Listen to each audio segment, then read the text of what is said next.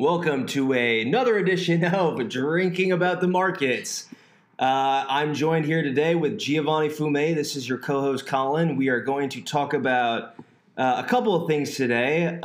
Really interesting stuff happened in the market. I think we'll lead off with stocks had a really rough week. Yes. They had a really bad week. If you were in really aggressive beta stocks, you got fucking hammered this week. So I have to pause. Oh, we're pausing already? Yes. What is an aggressive beta stock? So an aggressive beta is anything close to 1 or above 1, which means as the market moves, it moves in covariance with it. So if the market moves 1% and it's a beta of 1, it moves 1%. If it's a beta of 1.2, in the same direction, up or down. Exactly. If the beta is 1.2, then it moves in 1.2%. So if it moves down 1%, it moves down 1.2%, and then the reverse, right? So the market's been scorching hot the last couple of months as easy money has flown through. The Fed has been really aggressive buying assets and basically propping up the equity market, right? So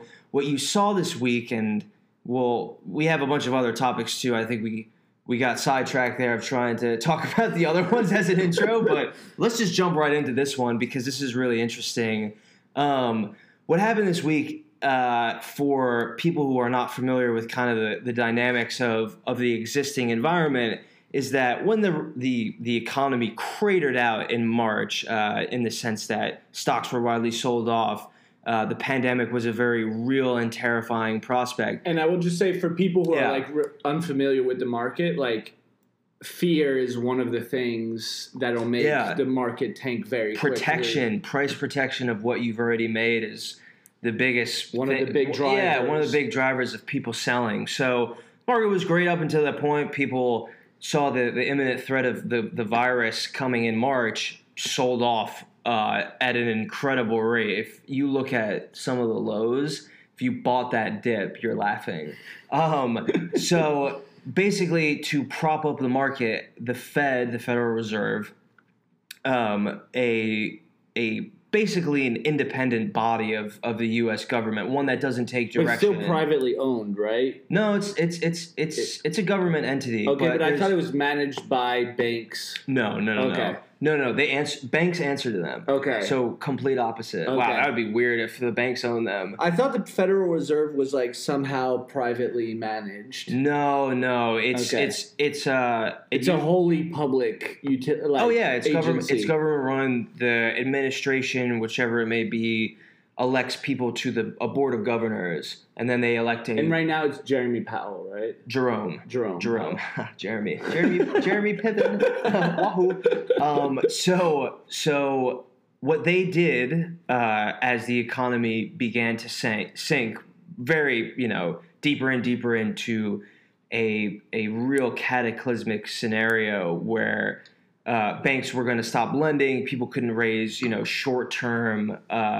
short-term borrowing for whatever it may be. That's too far in the weeds we could possibly go. But what the Fed did, which was a mirror of what they did in 2008, 2009, is they went and they did something called quantitative easing, right? So they bought the lowest common denominator in the market, and they expanded a little outside of that purview for this go around because I think they were a little more ambitious and they felt like they could do a little more based on the last time, where they bought a lot of treasuries, so U.S. issued debt, and they bought a lot of AAA credits. So basically, the government is buying its own debt tools. The government today is the largest owner of its own debt. Yeah, because it's a way of. Is it usually like that? Or is that just a post-2008 new normal? No, I would say that's pretty common because it's widely seen as a way to, as we'll discuss, kind of manipulate the demand. The market upwards, right? Because if you limit supply on these, their value goes up. And Well, really what it does is it just allows borrowing rates to be super low. And as we kind of had just structured the conversation, I think this is really important, where if the Fed buys treasuries, right, it's a domino effect for every single other interest rate for companies, for mortgages, for credit cards, every other thing. And right? I think this is like a really important moment to just stop. And we, in preparing for this podcast, talked a lot about this particular element. Yeah, right. Because why that is super complicated, and I think not really worth getting into because it's too complicated. It's a bit academic. Yeah, but it is worth understanding that almost every financial tool has a certain amount of its value that's predicated on treasury bonds. Yeah. And this is I think in sum, it's all predicated on risk, right? Your risk is the lowest when it comes from the US government. Yeah. So everything after that is riskier. So therefore, you need to be compensated for that risk. Yeah. Right? So and one thing you should understand is the way financial tools, their price always is a factor of their riskiness. Right. The riskier they are, the more expensive they're going to be. Right. The more money they have to return to. Yes, right. It might not be more expensive. Yeah, it might actually be cheaper. Right. But it has to have a larger return. That's right. So, with that said, debt is always safer than equities. So, this week... And that is because... debt holders get paid out before equity holders. Yes. Exactly. Yeah. So that's a really, important concept to understand why the market tanked this week, because as people perceived a healthier economy, which might have been lost in the shuffle of how we were trying to get here, there was great economic data this week. Jobless claims had fallen. People that were on unemployment claims had fallen. And people in the market, large decision makers at these big time ETFs or mutual funds, giant stock, like they're stock bundles essentially. They're like at Vanguard, financial tool bundles. Right. They come in and they buy in mass. Yeah. It's like they basically look at the market like it's Costco and they just go, I'll have bundles and bundles of X, Y, and Z, and their purchasing can greatly affect the movements of other things. So what happened was, with that economic data, people thought that the Fed would reverse course and go ahead and increase interest rates on interbanking loans, which is something we won't discuss because that's not necessarily, I think, the major factor. But B, it was that they'll likely stop buying assets the way that they have been since the recession started. And a key element here is to understand the correlation between how well the government perceives the market to be doing and how much money it's going to be spending. Right. As it thinks the market is getting healthier, it's going to spend less. Yes. Yeah. And that's like the Which key. is natural. Yeah. Right. Yeah, it makes sense. Because spending more into treasuries is a protective measure. Right. So therefore, if there's less concern and less need for protection because the market is healthier, they'll pull back that. And I think one thing that I was thinking about when we were having this discussion yesterday is like, this dip, how much of it was a factor of assumed rollback of spending versus actual rollback of spending on treasuries that's actually going to happen? No, it's anticipation. Okay. It's completely anticipation. Because, the Fed came out this week and said, we're not going to do that. The Fed has changed its course quite a bit in terms of messaging. They're very, very forward about what they'll do. And that's really important in my mind from how it used to be. It used to be before the 2008 crash, they were very close to the chest. They wouldn't discuss policy with the markets.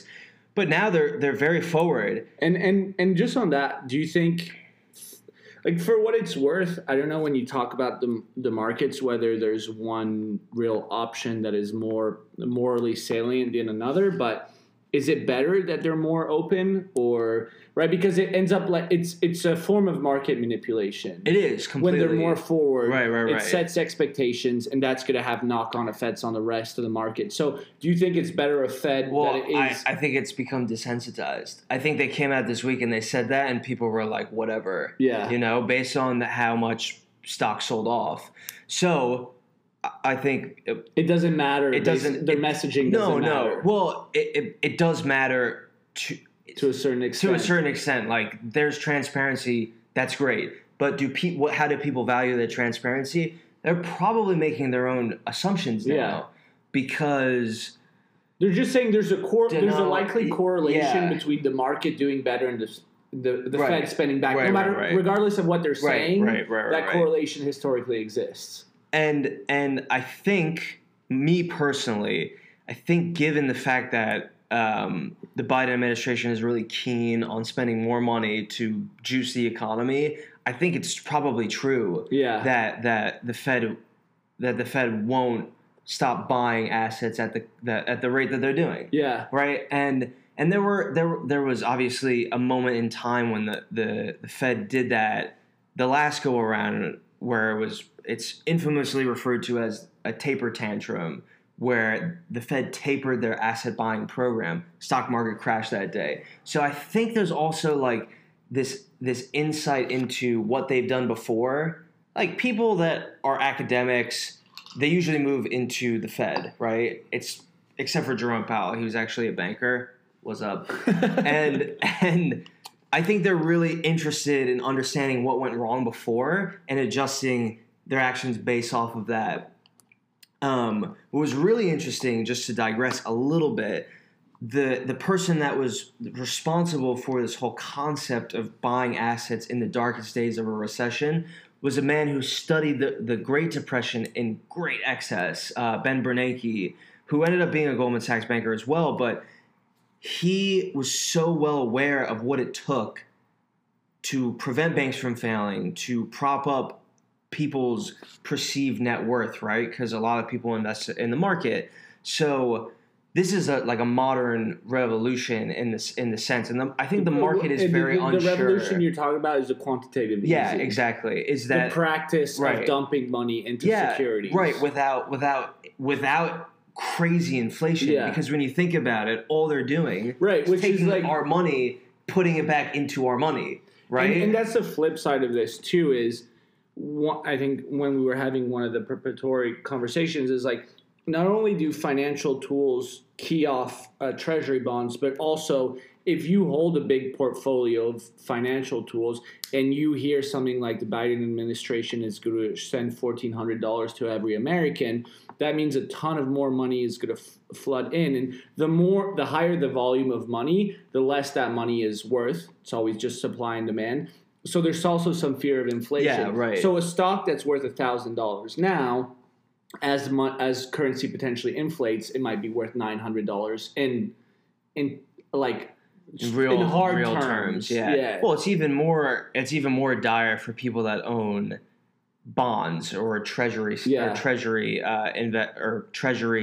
notes or bonds, because their yield doesn't cover the inflation rate. Yeah, there's no adjustment for inflation unless you're in a specific investment, which means your investment today is not going to be worth as much as the issuance. And this is where we struggle trying to figure out how to convey this. And I think it's too complicated, but the best way I would say to put this is, if you bought a car today and it had, if you bought a car 20 years ago and it was a hot BMW, it was $50,000, right? And it was the top of the line at the time, not necessarily worth as much as it is today. I would say treasuries are that same concept. They're worth what they were issued at. Right. They're now you can get in. Obviously that analogy doesn't work 100% of the time, because you could have a BMW that's from the 60s and it's worth way more. But there's a cutoff for cars and stuff like that. But what I'm trying to say is that treasuries are that notion where what you bought in the past is not worth as much as it is in today's terms. And you're worried that if you're holding on to bonds and more valuable bonds are about to be issued, that no one's going to buy your bonds, and you're trying to liquidate them, and you bought those at a premium, because the Fed was buying stuff so that the demand was artificial, they were shrinking supply, right. So you're fearful, right? You're fearful, and now you've created a system where the Fed will stop buying assets, potentially causing bond yields to increase, because bond yields increase as prices go down. Prices go down as demand goes down. The demand of the Fed goes down, so yields go up. Your investment now is worth less foreseeably, so you want to sell as well to try to lock in whatever gains you might have had. And as those yields go up, then that risk reward comes about, where we were talking about how bonds are safer than equities. So people are like, well, if we could get compensated the same amount for bonds, let's just plow into bonds. Yeah. So that's why you saw the sell-off this week, because it was just a domino effect of everything falling over one another. And people were like, well, we made a shit ton of money in the equity market. Let's get some of that. Let's just lock it in. Yeah. You know, we're laughing. We made so much money this year based on easy money. May as well protect those gains. Yeah, exactly. And so, does this have, I think, sort of to wrap up, right? Because I think there's what's happened and then what this potentially means. Is this, something that people should be concerned with? Do you see it as being a temporary effect and something that we recover? It's like, how meaningful is this moment in time, and how dangerous is it if you are an equity holder, or if you have a mutual fund or a 401k, right? Like, if you're in the markets in some form, do you want to pivot your Yeah. portfolio, right? Listen, I think the Fed is very forthcoming about what they're going to do. So I don't really think that there is any real possibility they stop buying assets the way that they have been in that volume. I just don't think it's really feasible at the moment. They'd be way more forthcoming. I just don't think they're in the habit of lying at this point, and they're not gonna do something that isn't well messaged, because they didn't in 2015, and there was an enormous drop in the market, a one-day, like a cataclysmic black swan event, right? So I just think people are trying to outsmart the Fed, which is that's never worked, because they literally hold the keys to the U.S. economy. Their actions are so pivotal, right? So I don't really understand exactly why. First of all, I can understand from the sense that it's momentum. People are irrational sometimes. And they see other people selling, so they get afraid, and they don't want to be the last person to sell because they don't want to be left holding the bag. There could have been a huge recent inflow that I'm not aware of into the market based on the GameStop stuff. Like, a ton of retail investors might have bought in, and maybe they put in money at these really rich valuations recently, and they were like, oh, I don't want to be the next story on the Wall Street Journal of some guy who took out a personal loan to buy stock, and now I'm underwater. So maybe they just pulled back, you know? Like, near term, in the next week, I could see stocks rebounding, right? Yeah. Because there's truly no There's not a real reason to be scared. No, there really isn't. And,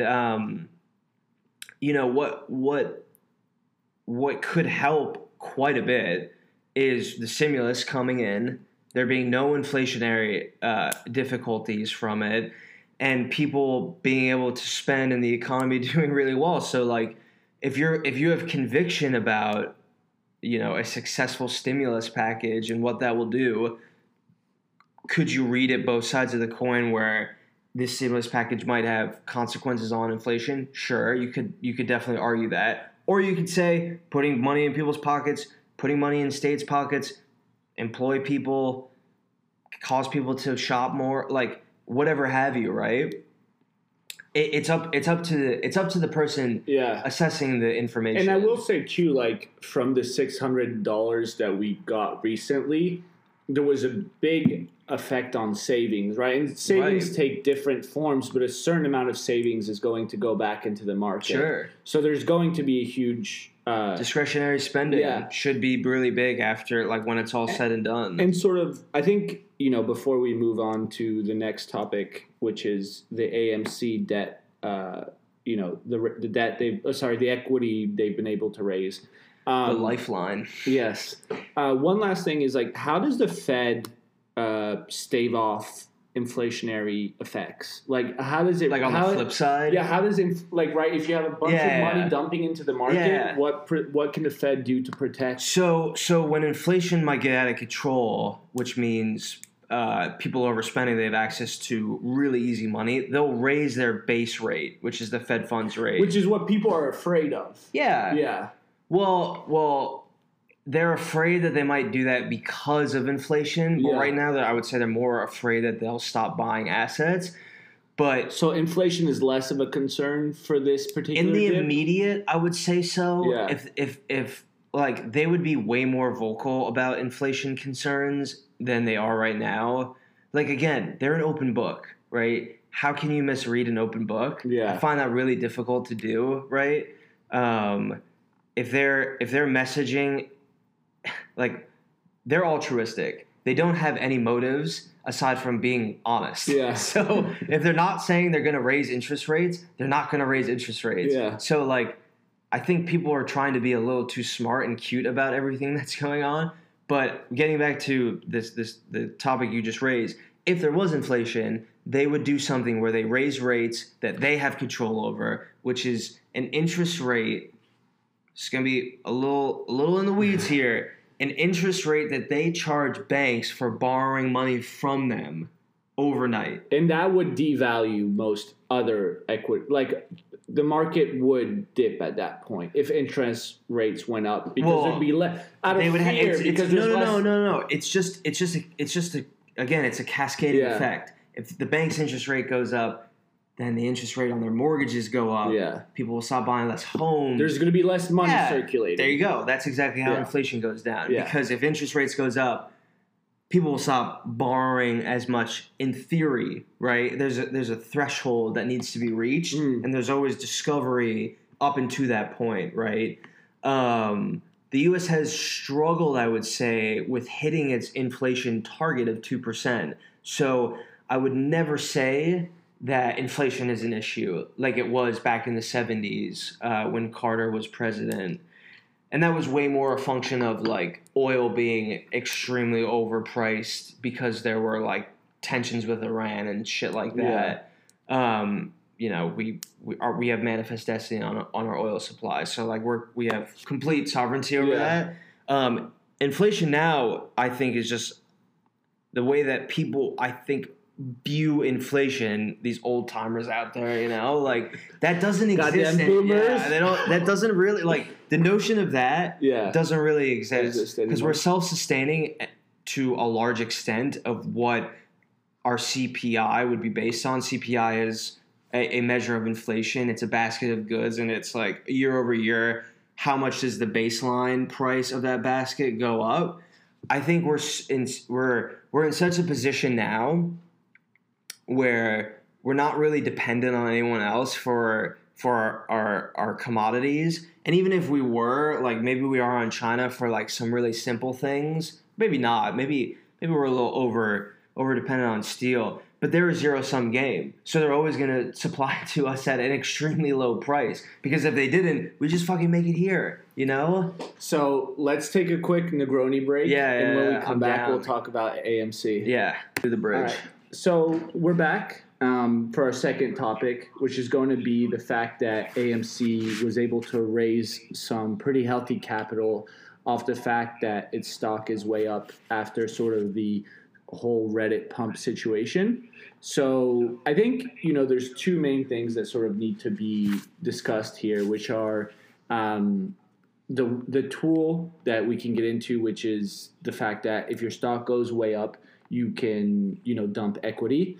And the other is, just more generally, what does this mean for AMC? And also, like, is it good for AMC? Is it good for investors? You know what I mean? Like, what does it mean when these stocks go way up driven by retail investors? Like, are you just going to be left holding a bag where you're going to lose? Yeah, sure. So let's just kind of discuss how the stock price being really fucking high allowed AMC to go ahead and raise a ton of money that basically bailed them out. Thank you, Reddit. You saved all the movie theaters on the East Coast. I don't know where else AMC is, but we got a ton in New York. So basically what happens is a company incorporates itself, right? Signs a bunch of fucking documents, it makes itself an entity, and by doing so, it issues a bunch of shares, right? So, like, in your articles of incorporation, you have 1 million shares. You raise money. All of a sudden, your shares outstanding become 100 million shares, 500 million shares outstanding, right? And over time, shares outstanding means shares that your bylaws, your company's bylaws allows you to issue to the market. To sell to investors, to sell to employees, whatever have you, right? So, and these are like set volumes in the bylaws of the company. It's really, they're predefined. They're predefined. If you want to increase the amount, you have to get you have to get your investors' approval if you're private, because it'll dilute them. Or if you're public, you need to get your board of directors to approve it, because it's also dilutive. So there are checks and balances, right, as to exactly how many shares you can issue, what's the ceiling, and if you want to raise that ceiling, what are the mechanisms to do that. But what happened for AMC is that over time, they had bought shares back, right? So they were public, and then as they had underperformed, and public shareholders were basically like, you're underperforming, you need to compensate us, like, we've invested in this company, blah, blah, blah. They bought back shares, right? And that was the ultimate way of compensating people who were long-term investors and who were probably people coming after them in terms of trying to shake up the board, trying to make them cut costs, blah, blah, blah. So AMC owned a ton of shares when the pandemic hit, right? Of their own stock, which is called treasury stock. So what was really important recently, when their share price went bonkers, absolutely bonkers, no rhyme or reason except for Reddit and the enthusiasm behind saving a brand that people maybe got their first. It's like the GameStop 2.0. Yeah, exactly. Like, I don't really follow Wall Street Bets, so I'm not sure exactly how these things play out, but I'm sure there was a couple threads or forums about save AMC, blah, blah, blah, right? Which was another stock that was getting hammered by short sellers. Just for a quick tangent, I remember when we were looking at these Reddit threads, and one of the other one was BlackBerry. So yeah. Oh my god. Some of the stocks they were suggesting. Just lobbing member berries at stocks. People YOLOing on BlackBerry. Just being like, oh wow, these are such fond memories. Like GameStop, AMC, BlackBerry jokes. Next one's Build-A-Bear. That's public. But so what happened is the fact that AMC owned all of this stock that they had originally issued but bought back because investors were like, you suck, buy back our shares, or we'll replace all of your board members. So the board members were like, no, don't do that. We're going to buy back your shares, don't worry. Because board members in America actually are laughing 24/7. All they do is... This is my perspective. They probably do more than this, but my perspective for public companies, they meet up, they determine XYZ committee, audit committee, compensation committee, ESG committee, all sorts of kind of not inconsequential things. These are important things, and it's more or less a way for them to tell the market if they're conscientious about current topics and all that stuff, but they don't want to get removed as board of directors because they get paid a lot of money to do this. Do they actually? So it's like a employee type situation. It depends on the company. It could be. It's usually performance of the shares, right? They're compensated with shares in the company, and if the shares go up or down. So they're stockholders, basically, and it's trying to align their interest with the rest of the stockholders. Right. They make money if the stock goes up. Exactly. So the best way to do that is if the company's ass, right, for lack of a better phrase, they're going to just buy shares outstanding because that reduces the supply. Yeah. So supply goes down, the price of it will just naturally increase. And that happened for AMC, right? Yeah. Because movie theaters haven't been doing great. You have streaming services. And then pandemics happen, right? So I guess the double whammy of all time. They're like, oh, fudge. We're totally fudged here. At least they had the Marvel movies to go off of before. Yeah. So with that context in mind, AMC owned a shit ton of their own stock, right? Because they had to do these market functions to prop up their stock, to compensate their large shareholders, their board of directors, their average Joe. Sure, they really care about those people. Why not? But when the Reddit thing happened, which is a black swan event, we talked about this last week, like these things don't happen. And when they happen, you have to be ready if you're a company like AMC, right? And they were ready. And what they basically had done is that they had said, okay, to an investment bank, we bought all these shares. We have this many shares. We can reallocate into the market when the time is right. It's called at the money issuance. So it's an ATM program. They do all the paperwork with the banks before. Is the ATM like is supposed to be like a joke on it being like a money ATM? I don't know. It's really clever though, because it's you're basically right on the spot. Yeah, it's clever. Right on the money. It's really immediate. Like they needed it just as an ATM would give you immediate cash. Like they needed immediate cash, so they had the option as the stock went crazy bonkers to issue their stock and to raise money that they would have not been able to raise otherwise, right? So they bought those shares at X and they sold for X plus Y, so they made Y. Yeah. And by making Y, they were basically able to stave off bankruptcy because they were tapped out on their debt, they were tapped out on selling assets, they were tapped out on every other front, and you and me and probably anyone listening to us on stereo are not going to the movie theaters anytime soon, and they are fudged for the foreseeable future. But them being able to do this allowed them to survive, basically, as things get better. You know, I don't really know. I haven't read the equity research, but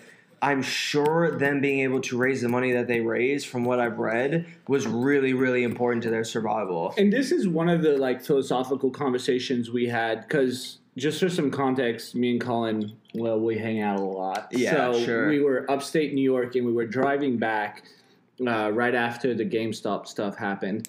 And one of the philosophical discussions we were having was with regards to whether shorting is morally good or bad, or whether it has, let's call it potentially more like morally bad implications, right? Is it a bad thing inherently?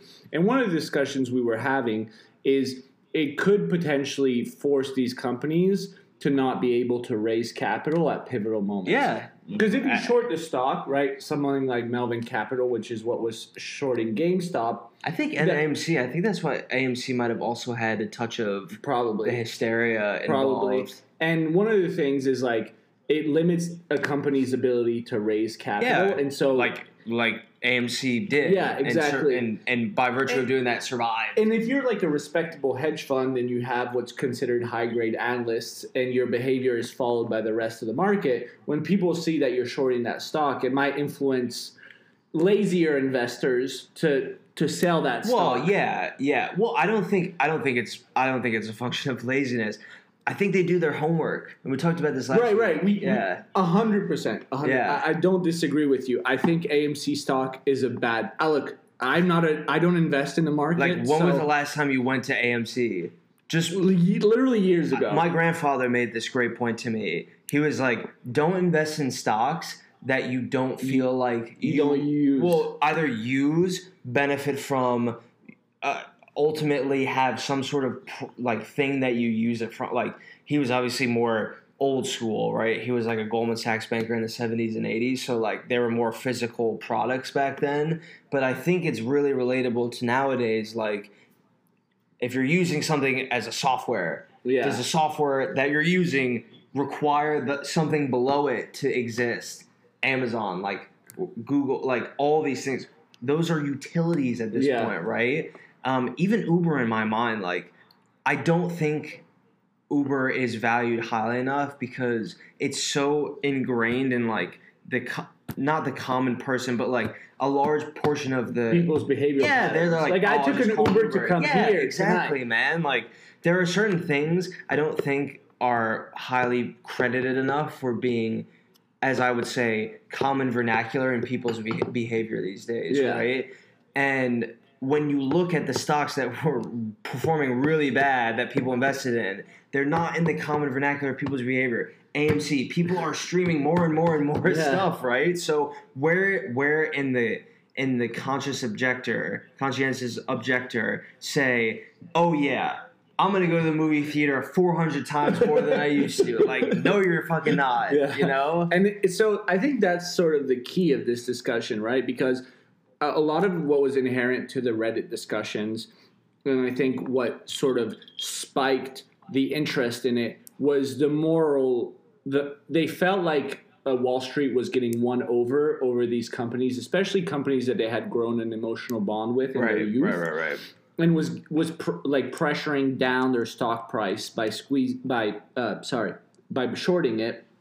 And so I think like this is and it leads me, I think, into one of the initial questions I had is like, you know, strikes me as something that is going to leave a lot of people. Like, it's great for AMC. Yeah, it's terrible for the investors. They might have saved themselves, but yeah, you're right. Like, the guys that bought the shares at whatever stupid price they did, like, they just took a bath. Yeah. And that's the thing, right? Is like these stocks are trading not on, and this is sort of, and we discussed this more in detail in last week's episode, but these stocks that are getting these big bumps from the Wall Street bet threads are bad investments. Oh, terrible. And both in the old academic way, like the way in which we learn how you price stocks. Don't make it sound that old. Jesus. But that's the old school way, right? You rate dividend. The academic way. It's more like earnings per share, that kind of thing, right? Like what you learn in college.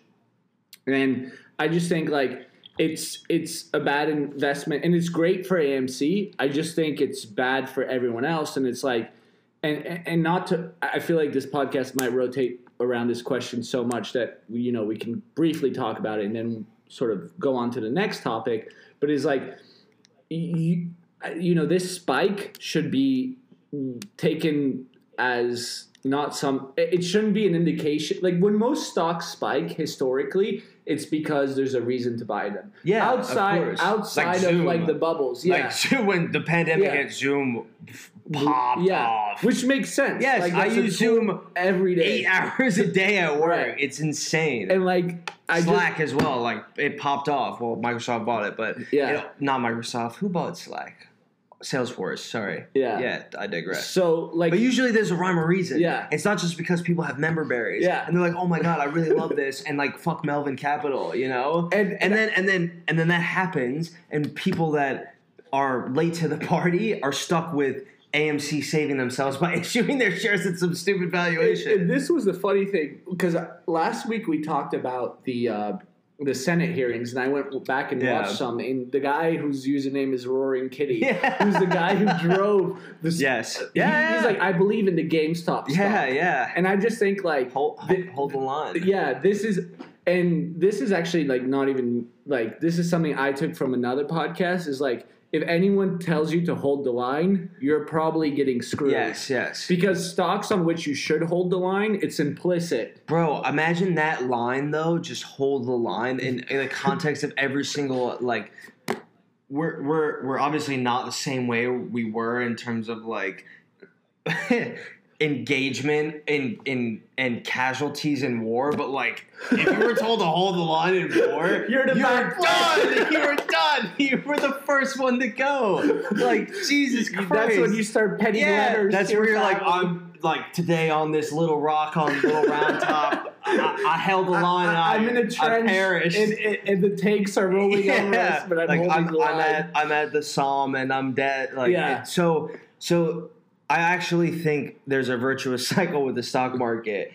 If you are the last one in, you are screwed. Yeah, like, don't ever buy a momentum buy. You have especially to be lucky. If you're a real retail investor, because a lot of the things that happen, and the reason why Robinhood makes a lot of money is it sells its momentum data to hedge funds to understand where capital is moving. So there's a lot of people that you're competing against that have a lot of information about where capital is being invested. Well, I mean, the Wall Street Journal wrote in a couple articles about hedge funds that made so much money off these trades because I think they had witnessed momentum before the ultimate pop. and they bought in at like $5, and then they made like close to $1 billion in profit based off of where they ended up ultimately liquidating, right? And if you're a retail investor, you can't see the nefarious actions of these players. And you might not even understand the patterns, right? Like, but the problem is like we say these things. And, people might say, well, like, oh, how am I ever going to make money, right? Well, you got to be lucky. Honestly, this is a huge gamble. And it's also you got to bet on the American economy, right? Like, that's why betting on ETFs is always safer than betting on individual stocks. Because if you bet on ETFs, you're betting on the fact that a lump sum of stocks are going to go up. And the reality is that at some point, the American economy after any dip is going to recover. Yeah, for sure. It always has. The realistic outcome is that it's going to. We're probably the most democratic society with the most lax regulation on any, like, in terms of any modern economy, right? It's us in Europe. And Europe is very far behind in terms of, well, not far behind, but different in the sense in the way they regulate things. They're way stricter. Yeah, they're way stricter. Like, consumer data, they probably ain't letting that get around from as easy as an email. Robinhood. Hello, like here's what these people are doing. Like Europe would not be okay with that. So the U.S. is like really unique in that sense.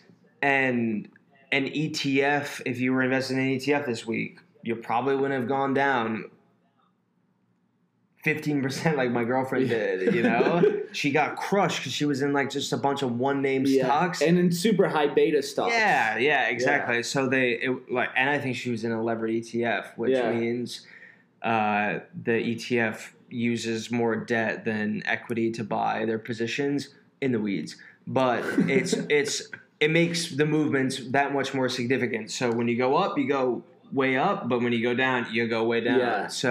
She got fajoled, as they say in the old country. So let's move on, I think, to the last topic. Because I think actually where we just ended in terms of like financial engineering and being in tune with the way things work is really important. And I think this is what we're trying to hope to get out of this podcast, and was the impetus of it was like in the conversations that me and you have.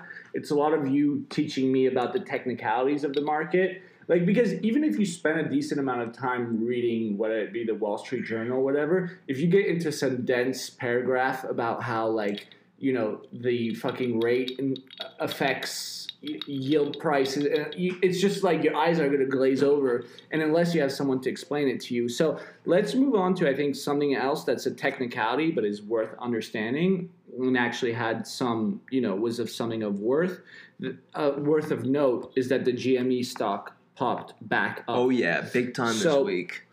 I think for some context, some people, like, I think if you're interested in this, you'll know about the general story of the GME stock. But before the Wall Street bets run on GME, it was trading at 16. Then it went up to, who knows, like 300. Then it went back down to 45. And then the other day, it went back up. That is such a... Oh, my God. Jesus Christ. And then the other day, it went back up to... I think we're at like 104 now. Now we're at 104, but I think at the height, it was 145. Oh, yeah, 140. Yeah, right. And it started to dip. And like the last day, I think today, it went down from 145 to 104 in a single day of trading. Yeah, that's right. At some point, I'm guessing the market triggers are going to pop in. But, just to wrap this one up, I think... let's talk about what happened there and how call options how things can that. Pop off because of certain financial instruments. So what a lot of people theorize, I think this is accessible data, but what I have read and what makes sense to me is that a lot of people had bought call options, which is the right to buy a stock at a certain price, right?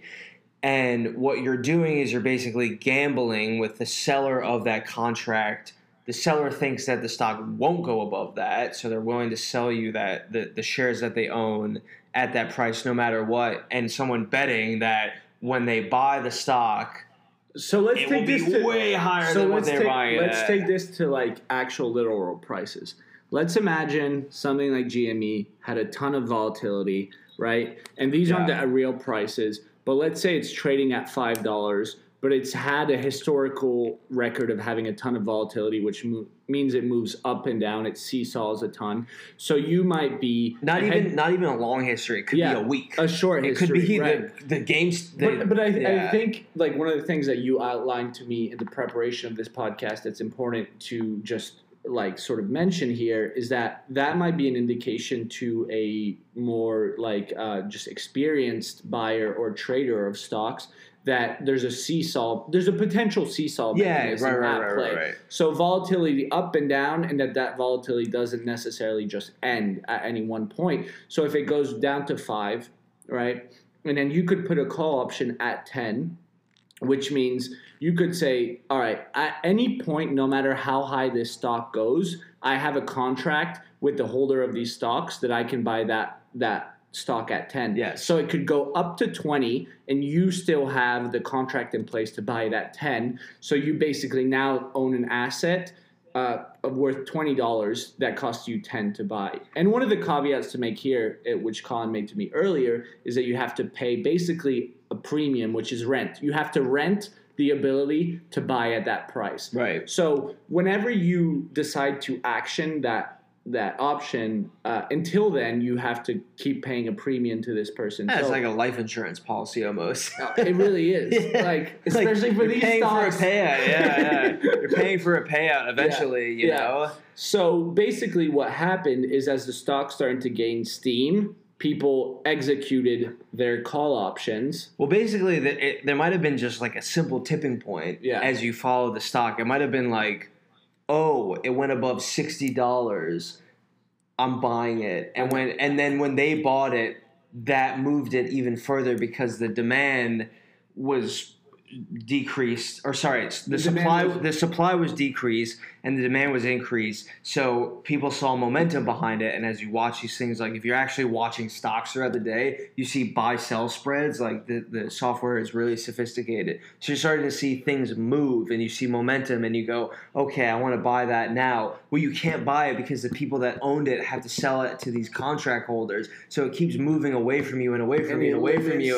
And it limits supply a ton, right? Because those people that hold it and that have to sell or are willing to sell are selling it to these people that have already bought it quotations at a lower price, right? So what can really drastically move stocks is this whole notion where I really want it because the price is moving up, but there's nothing available because the first people in are the call option holders, right? And they're gonna buy it most likely because they don't want to probably pay the premiums anymore, and they see that momentum behind the stock as well. Like there's definitely software out there where they can see buy orders coming in, and they're like, okay, this is gonna keep continuing to rise. Let's get involved. Yeah, big time. So basically, and it's interesting because this is the flip coin. This is the flip side of the coin of the dip we saw in the market where this went way up because a bunch of people executed their call options. So basically they executed the ability to buy it at a cheaper price than it actually was. That limited supply, and that made, a bunch of people are investing now, so that made other people think I should invest now. Well, people are probably also hypersensitive to the stock because they saw it like just jiggling around the last couple of weeks. And I think it drove so many new retail investors. Like 100%. I remember something like, and this might be a wrong statistic, but like in that week where the GME stock really popped off, it was like Robinhood got 1 million new users. And so like also I believe there's a bunch of people who came into the market with this stock particularly in mind. You know, and they saw it popping off again. And like there's also this whole thing with like Dodge. There's just all these like assets right now that people think, well, I can make a quick buck off of. And I think like, you know, neither me or Colin can give any real financial advice. Oh, we can't. We most definitely can't. We cannot do that. So I would whatever we say is our very personal opinions, and don't take this as suggestions at all. Well, I think it's another bad stock. I think again, like, I just think like. I'm not a. When was the last time you bought a fucking video game from a physical store? Never. There's literally PS5s coming out where you can't put a CD in it. See a GameStop. The fact that Rory Kinnear came in and said, "I believe in this stock." What are you talking about? Yeah, you're insane. This is the thing. He had to say that because otherwise he would have gotten hit with market manipulation. Of course, so it was in his interest to say that. But there's no real reason this stock should be believed in. And I'm not a big defender of stocks. I don't give a shit. I'm not invested in any stock. Colin is, but I am virtually not at all. So I'm just ETFs, to be clear. So, the thing for me is just like, I think it's even this pop off, even though it grew, it's still a sign of just not bad behavioral patterns. Well, right? Yeah, it's like people. There's the psychology is so evident. Exactly, but like bad. I don't know what the term would be, but like bad psychological investments, right? Like the reverse of what you would want to do. And I think if you invest in something, it should be because either you believe in it or because you're in it for the long term. And if you're in it for these short terms, you're probably going to lose. Because the people you're competing against just have so much more information. Just the information gap is huge.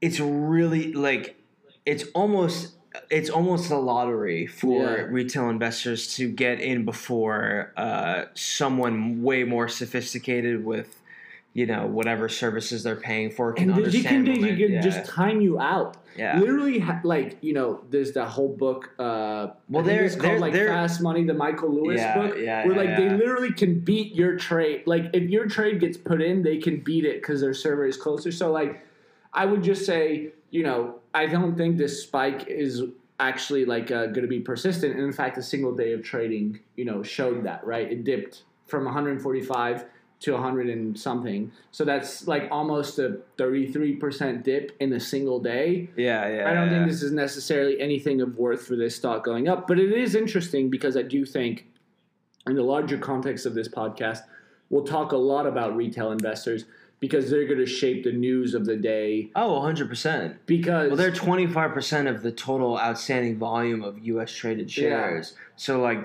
they have a quarter of the seat of the table, right? We're not talking about peanuts anymore. Yeah. Before, when it was just you had to have a broker, you had to have Jordan Belfort selling you, and stocks. You had to pay $10 for a trade. You're gonna be so much more conservative. Now you have all these services where you're a fucking player. Yeah. Maybe in aggregate you're a player, but on an individual basis you're not. However, if things move in the way that they did for GameStop, then there's staying power behind these things. The real issue, and I think the real reason regulators have really wanted to dig in, aside from potentially the market manipulation of Citadel and Robinhood, is what benefit is there from these pump and dump things? Yeah. Right? What are what Roaring Kitty, for instance? You were you made the point he could not have lied that he thought it was a great stock. Because he would have been a market manipulator. He really would have been. Because he probably bought it super cheap and he probably sold Got in at 16. Yeah. And it went up to 500. Yeah. I don't know if that's an exact fact, but it was either in the high 400s or the low 500s. And he's a guy out there espousing buy. Yeah. Buy the stock. Oh, I wonder why. And this is I literally cannot buy single share stocks, by the way. Yeah. So for his job. Yeah, my job, the SEC don't come after. My compliance is literally so strict. I have to buy ETFs. There's no single stocks that I can buy. And I don't own a single stock. Yeah, he's a fajol. I literally sit here with him doing this, and I don't own a single stock, which I might change at some point. But I will let you know if I do. Well, if he does, it'll be like Apple and Microsoft because they're just. If you're gonna invest long term, invest in. That's the only investing I would do is long term. Invest in the companies that used to be the GEs of America. Yeah. All right, I think this is a good place to leave it. Remember to subscribe, to listen to us on stereo. We're trying to make this a big deal. Look out for us on every YouTube, Friday. Drinking Out with the Markets. We're your friends. Drinking about the markets. Clearly, we've done a decent amount of drinking. How you doing? Cheers, me brother. Anyways, we love you all. Take it easy.